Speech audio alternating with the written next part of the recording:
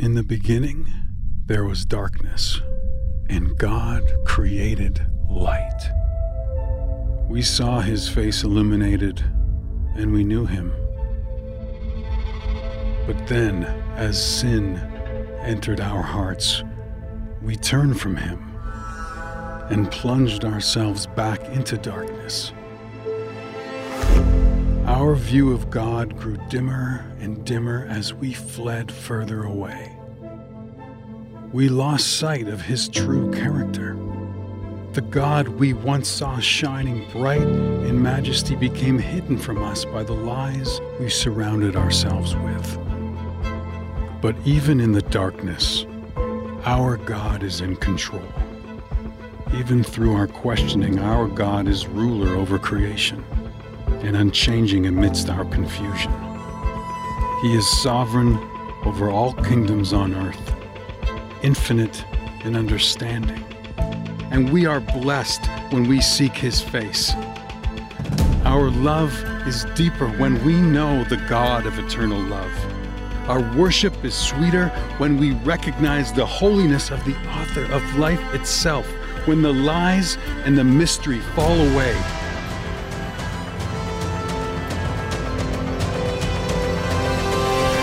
When we know the truth about God. Well, Cornwall Church, it is good to be with you, whether you're here in the building in Bellingham, watching online at our campus in Skagit or in Boca. If we've not yet met, I'm Brian Mengel and our campus pastor in Skagit. You've joined us in week 4 of our series that'll lead us up to Easter called The Truth About God, as we uncover God's attributes and do our best to understand all that we can understand about him.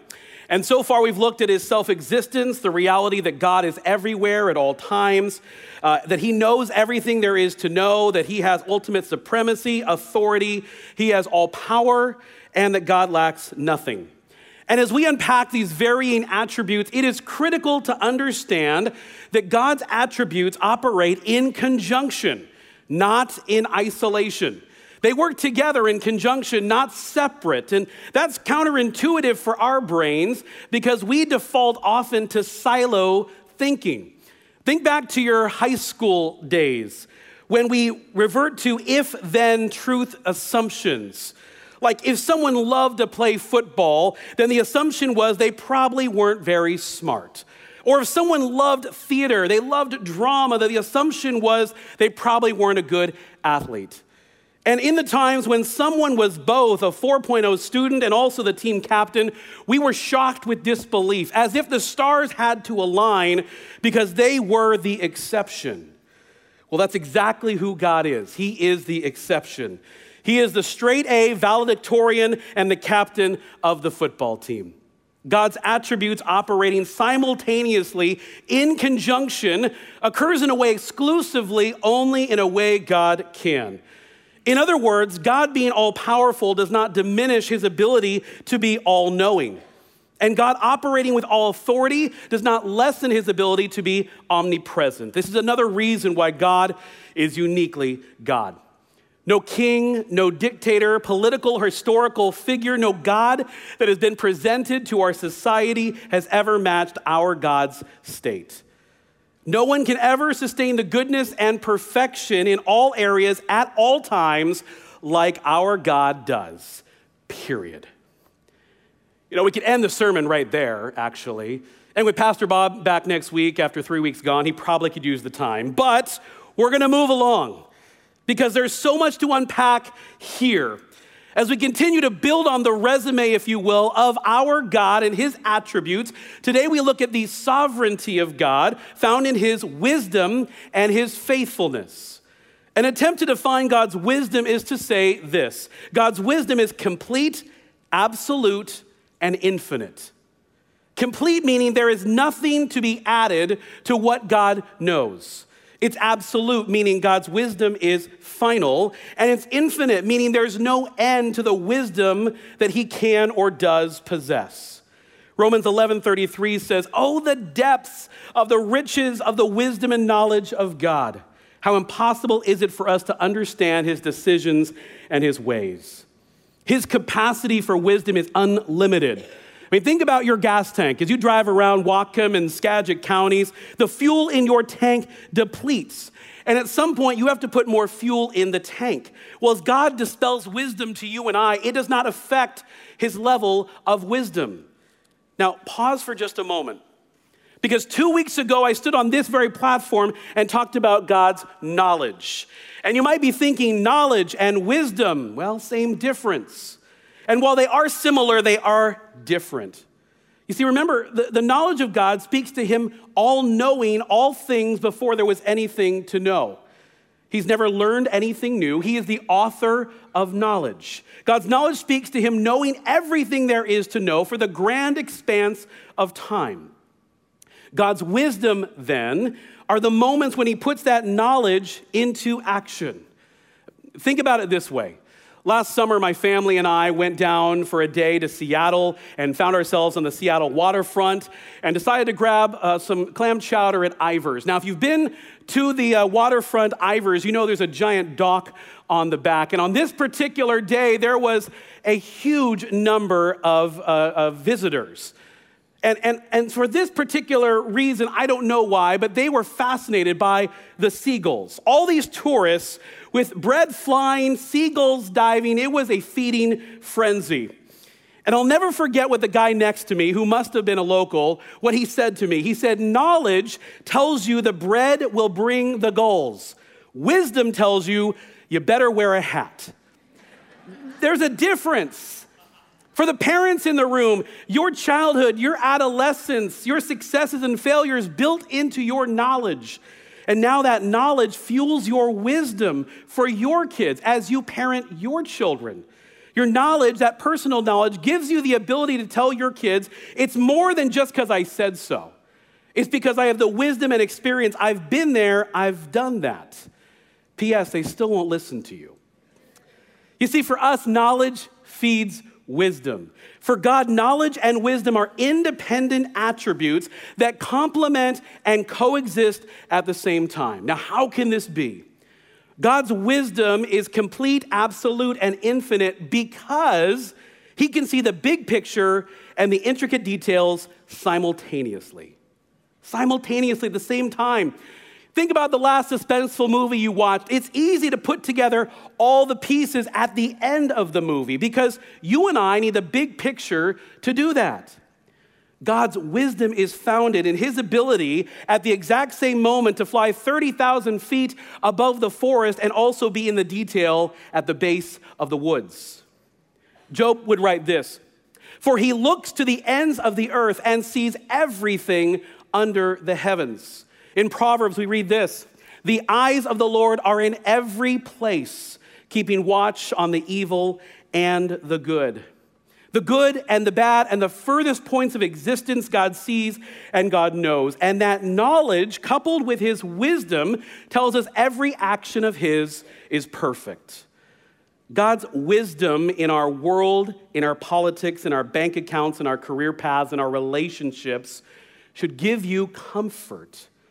J.I. Packer, in his book, Knowing God, says this, "Wisdom is the power to see and the inclination to choose the best and highest goal together with the surest means of attaining it.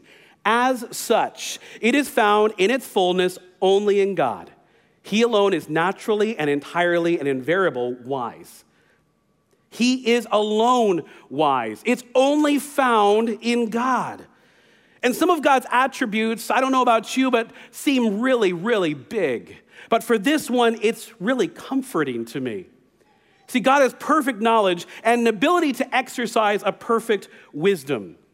As students in the class of life, we've got the smartest guy in the room in our corner. And without telling us all that he knows the syllabus. He knows when the pop quizzes are going to be.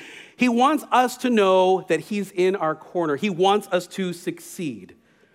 And he wants the best for us. So how is it then that we can access God's wisdom? I think first, it's a shot to our ego. Because what that means for us is to become wise is to become a fool. To become wise means we must become foolish. A command that might seem contradictory is actually all that God asks for us for access to his wisdom. Now, let's be clear. God is not asking us to become thoughtless fools. It's taking a while.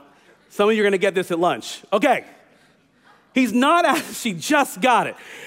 God's not asking us to become thoughtless fools. Instead, he's asking us to intentionally become humble fools. This command is spelled out through Paul's writing as he writes to the church at Corinth. It says this: stop deceiving yourselves. If you think you're wise by this world's standards, you need to become a fool to be truly wise. This command, written some 1900 years ago, remains timeless and relevant today. Paul is saying by the world's standards, or you and I might say by society's standards or culture's standards, it's been determined that wisdom is only attained through specific benchmarks. A college diploma, success, prominence, financial status. But see, wisdom is much more than just accumulated knowledge. You could have a string of degrees in your office and still be unwise. It's God who levels the playing field when it comes to our wisdom. He's the game changer. So in actuality, it's the fool who chases after God's wisdom over the world's wisdom. Paul's clear. He says, stop deceiving yourselves. As if to say, are you kidding me? Get over yourself. Who do you think you are? To be truly wise, to gain wisdom from the wisest of all, we have to end our thinking that prominence and position will get us there. Now, please do not get me wrong. For the CEOs and the CFOs and the company founders and those with PhDs and the valedictorians in the room, do not hear that I or Paul are downplaying, degrading, or diminishing the value of a college education or the significance of a high-profile position. That's not what's being said. But it is critical what is being said to us. The question is, from whom, from what are you ultimately relying on for your wisdom? Pastor Kip mentioned this last week, the challenge to examine your heart, to see from where are you garnering your wisdom from. To be wise means to be a fool. And yes, that might mean becoming a fool to your employees, to your family, to your non-believing friends. But hang in there. Embrace the peace that as a child of God, the access you have for perfect wisdom is complete, absolute, and infinite. And to access this wisdom, God makes it unbelievably simple. He says, if you want wisdom, we must ask God. That's it. 2 words. Ask God. Proverbs 2:6 says, for the Lord gives wisdom. From his mouth comes knowledge and understanding. The Lord gives. It's another indication of his generosity. Our generous God wants to share his wisdom with those that want to seek it out. And James will give us a little more direction, a little more clarity when James writes this: if any of you lacks wisdom, you should ask God. It's almost comical that he says if. It really should be when. When you realize you are lacking wisdom, then do this. Then ask God. And then we get a little insight on God's posture back to us. It says, who gives generously to all without finding fault, and it will be given to you. God is simply saying, if you want wisdom, just ask. I mean, don't you wish it was that easy with your boss? Oh, you want a raise? Just ask. You want another week of vacation? Just ask. You want a new position, a raise, and the corner? Just ask. I mean, don't you wish it was that simple? It's not reality, though. But the truth is, with God, it is. And he says, keep asking. Ask me over and over and over again, and I will not find fault with you. I will not be exhausted by you asking me for help, for wisdom, for insight. His willingness to hand out wisdom is more than generous. It's more than philanthropic. It's more than helpful. It is simply unrivaled and unparalleled.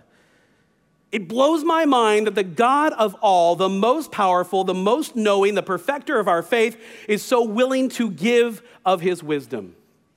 Psalm 19:7 says, the instructions of the Lord, or the wisdom of the Lord, revives the soul. The decrees of the Lord are trustworthy, making wise the simple. The bottom line is this: knowledge is acquired by man. Wisdom comes exclusively from God. So ask yourself, from where, from whom do you get your wisdom? It's one of the most beautiful and incredible attributes of God. You know, God's sovereignty is also weighted by this eternal, unconditional faithfulness. Since 1834, the United States Marines have earned a reputation as being one of the most elite fighting forces in the world, always ready to help out and protect U.S. interests around the globe. Now, synonymous with the Marines is their motto, Semper Fidelis, which means always faithful. Now, Nathan Scott, who attends our Skagit campus, served our country for 9 years as a United States Marine. I asked him, what does this mean to you? Here's what he said. A Marine will do their part on mission no matter what, remaining faithful even to the end. I asked another Marine veteran. He said the same, adding this: Semper Fi is more than just a motto. It is a lifestyle. It's a paradigm shift. It means I am faithful to my fellow Marines whenever, wherever they need. The Old Testament word for faithfulness is related to truth or stability. So simply, God's faithfulness is constant, not conditional. God's faithfulness is constant, not conditional. You and I, we are conditional beings, whether you like it or not. You might be faithful to Coca-Cola, but if you go to Hagen today and Pepsi's on sale, there's a chance you're going home with some Pepsi. Or you might be faithful to a particular TV show every week, but if that show's content goes outside where you're comfortable, you will reconsider watching that show again. Our faithfulness to things is conditional, but God's faithfulness does not depend on his mood or his emotional capacity or how the day went. God's faithfulness is consistent. It is without interruption. It is without variance. God is steady. Steady. Now that's a word I would describe for this guy. This, as you probably know, is Pastor Randy. Now, there's a lot of words that could describe Pastor Randy, like husband, father, grandfather, counselor, singer, and Mariners fan. Maybe like you, he fondly remembers Ken Griffey Jr.'s first at bat in the Kingdome, that line drive home run over the left field wall. He remembers Randy Johnson with that first no-hitter in Mariners history.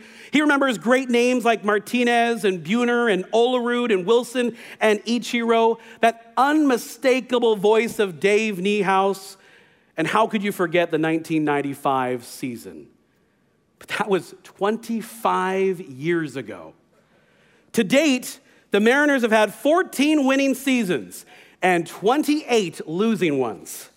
They've made the playoffs just 4 times, and they're now one of 2 teams to have never gone to the World Series. According to a report, the Mariners' home game attendance is now the lowest in Major League sports history. That's baseball and football and basketball and hockey. And while the numbers have dwindled, there are still the few proud and faithful, and Pastor Randy is one of them. And so I asked him the question we're all thinking: why? He told me, he said, baseball runs deep in their family, and he's a baseball fan, and he's a Mariners baseball fan. So win or lose, Pastor Randy's faithfulness to the Mariners is constant. It is not conditional. And that faithfulness will have him and Pam and their family at spring training or games throughout the year, or a knowledge of the roster and who's been traded, wearing that Mariners shirt and hat on game days, and the ability to walk around the office and say, "Did you catch the game last night?" Because you know he did. It means through the ups and downs and more downs of the Mariners season that Pastor Randy is unwavering in his devotion. And just the same, this is the truth about God's faithfulness for you. Because even when we wander or defiantly go astray, God is devoted to and for you. In 2 Timothy, Paul would write this: if we are unfaithful, he remains faithful. I'm going to read that one more time.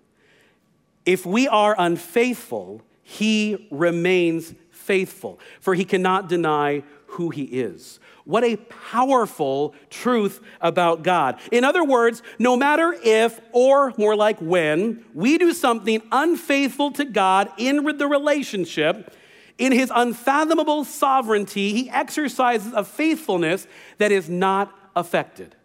Charles Spurgeon would explain it this way: the glory of God's faithfulness is that no sin of ours has ever made him unfaithful. Nothing interrupts God's faithfulness to us. We cannot get in the way of God's faithfulness.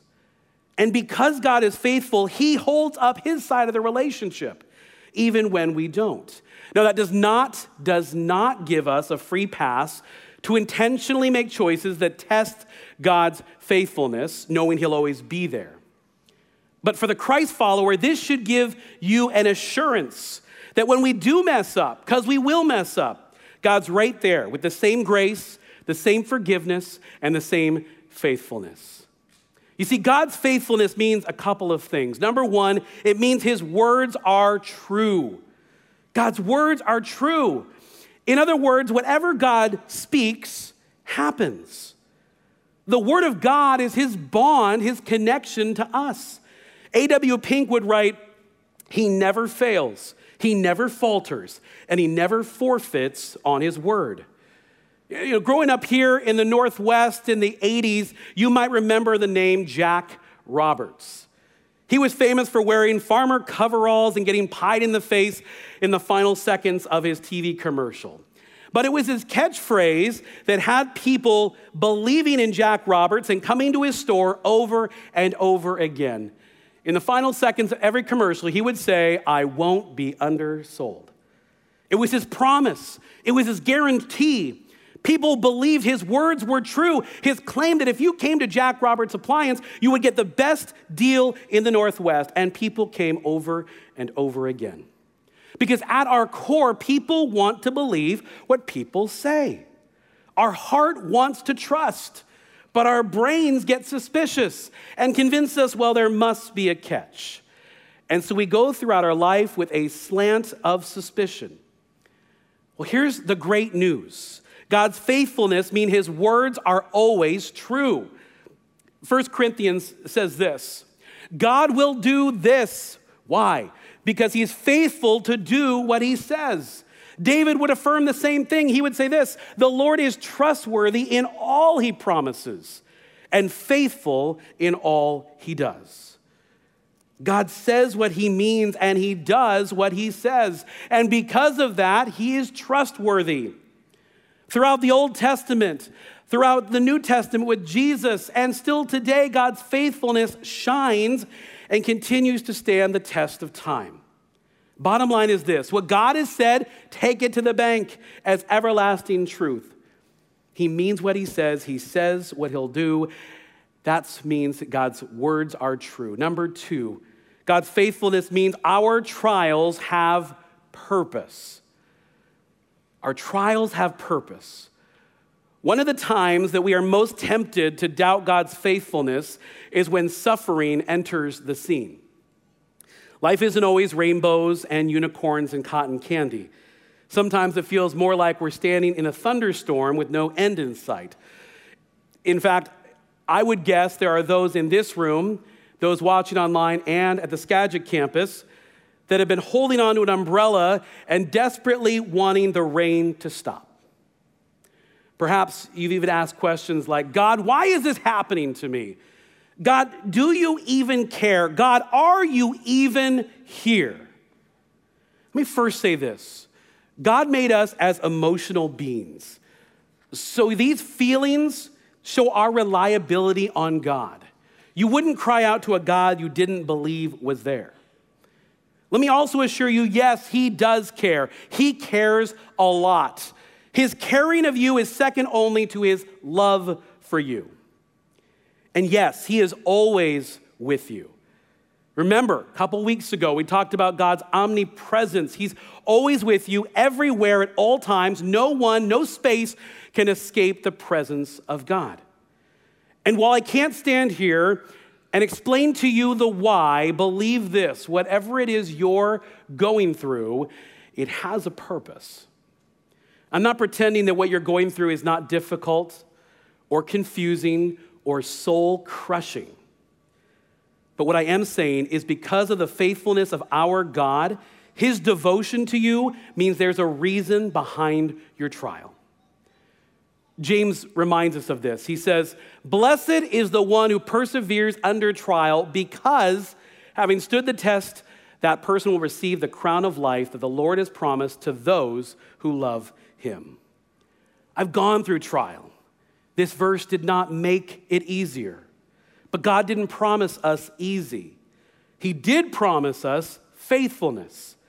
And trials are made bearable because he is faithfully with us. The Bible is chock full of men and women who faced trial and faced challenge, but in the midst of it chose to stand and endure the test. And no surprise here, God showed up.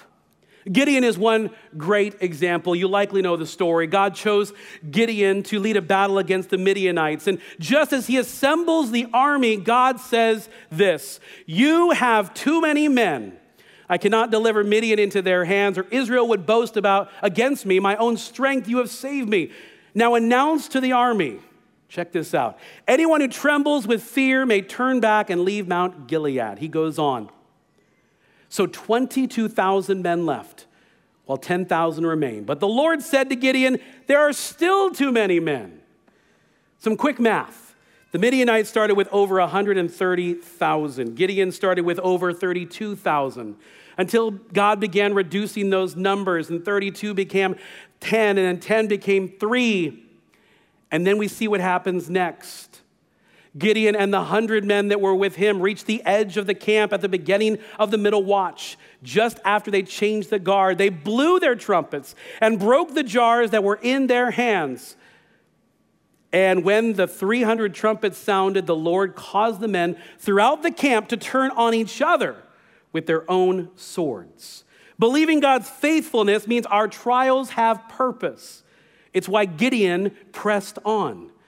Trials demand endurance, coupled with a belief that God is faithful at all times in all situations. We see another great example in the Old Testament of trial with Joseph, Jacob's son. Those that knew Joseph would say, yeah, he's one of the good ones, honest and compassionate and caring and highly devoted to God and his family.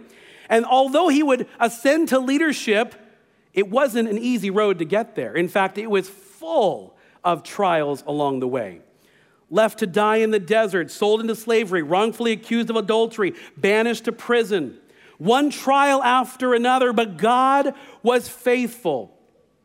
And fast forward to the end of the story, Joseph stands before his brothers. They have no idea it's him. He reveals himself in this way. It says, "Come near to me, please."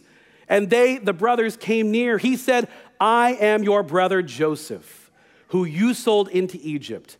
And now do not be distressed or angry with yourselves because you sold me here, for God sent me.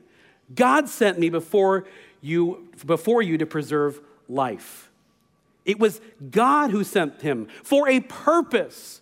He goes on, he says this, "So it was not you who sent me here, but God.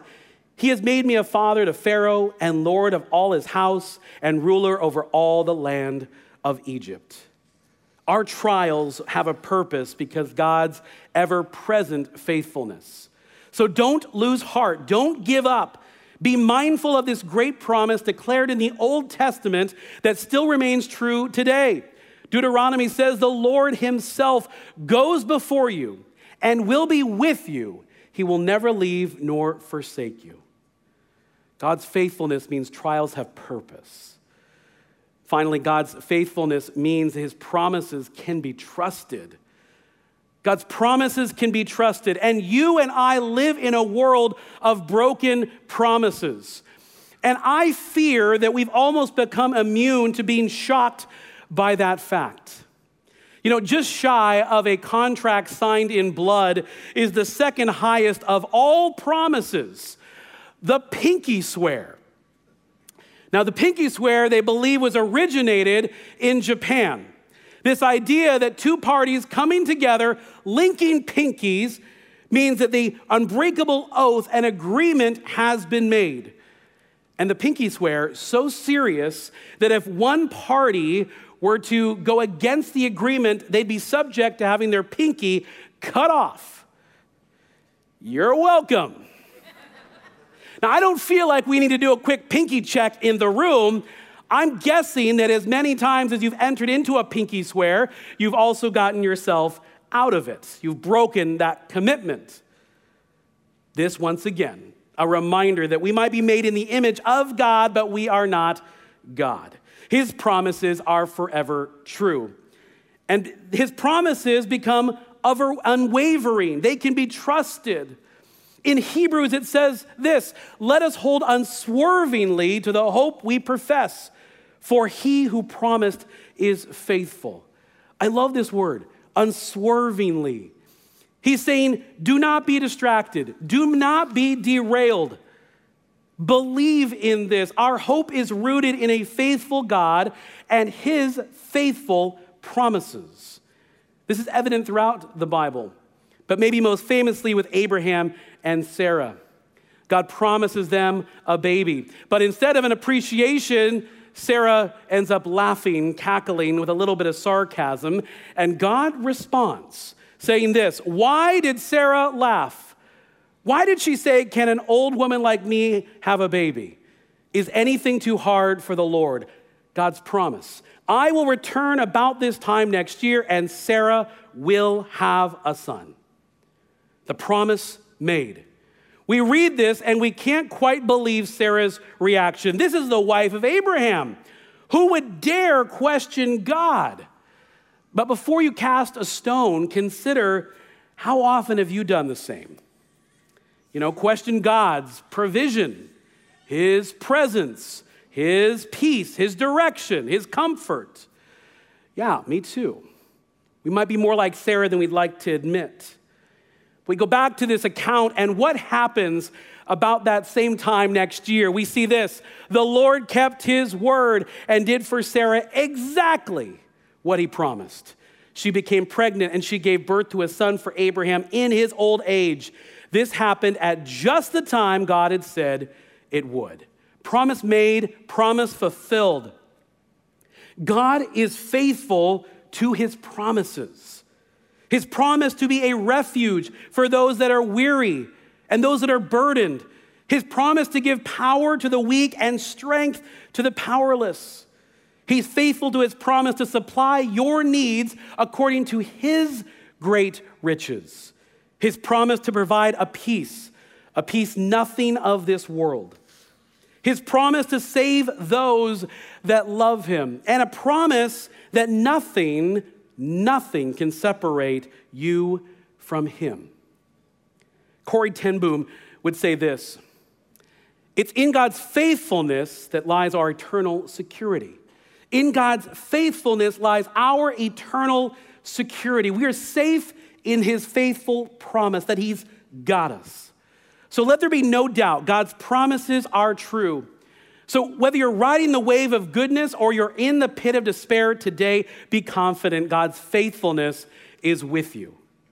The prophet Jeremiah understood this all too well as he would write out Lamentations. He was all over the place emotionally, felt angry, sorrow, depression. He felt empty. And despite all that, he would write this. The steadfast love of the Lord never ceases. His mercies never come to an end. They're new every morning. Great is your faithfulness. Notice the first 3 quarters are all facts. God's love, his mercies are steadfast. They're constant. They're endless. They don't skip a beat. And the last quarter of his verse is all response. Great is your faithfulness.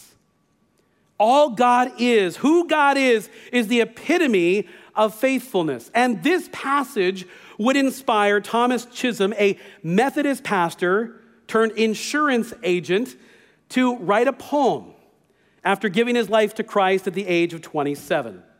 That poem would become lyrics, and those lyrics would be given a melody in 1923.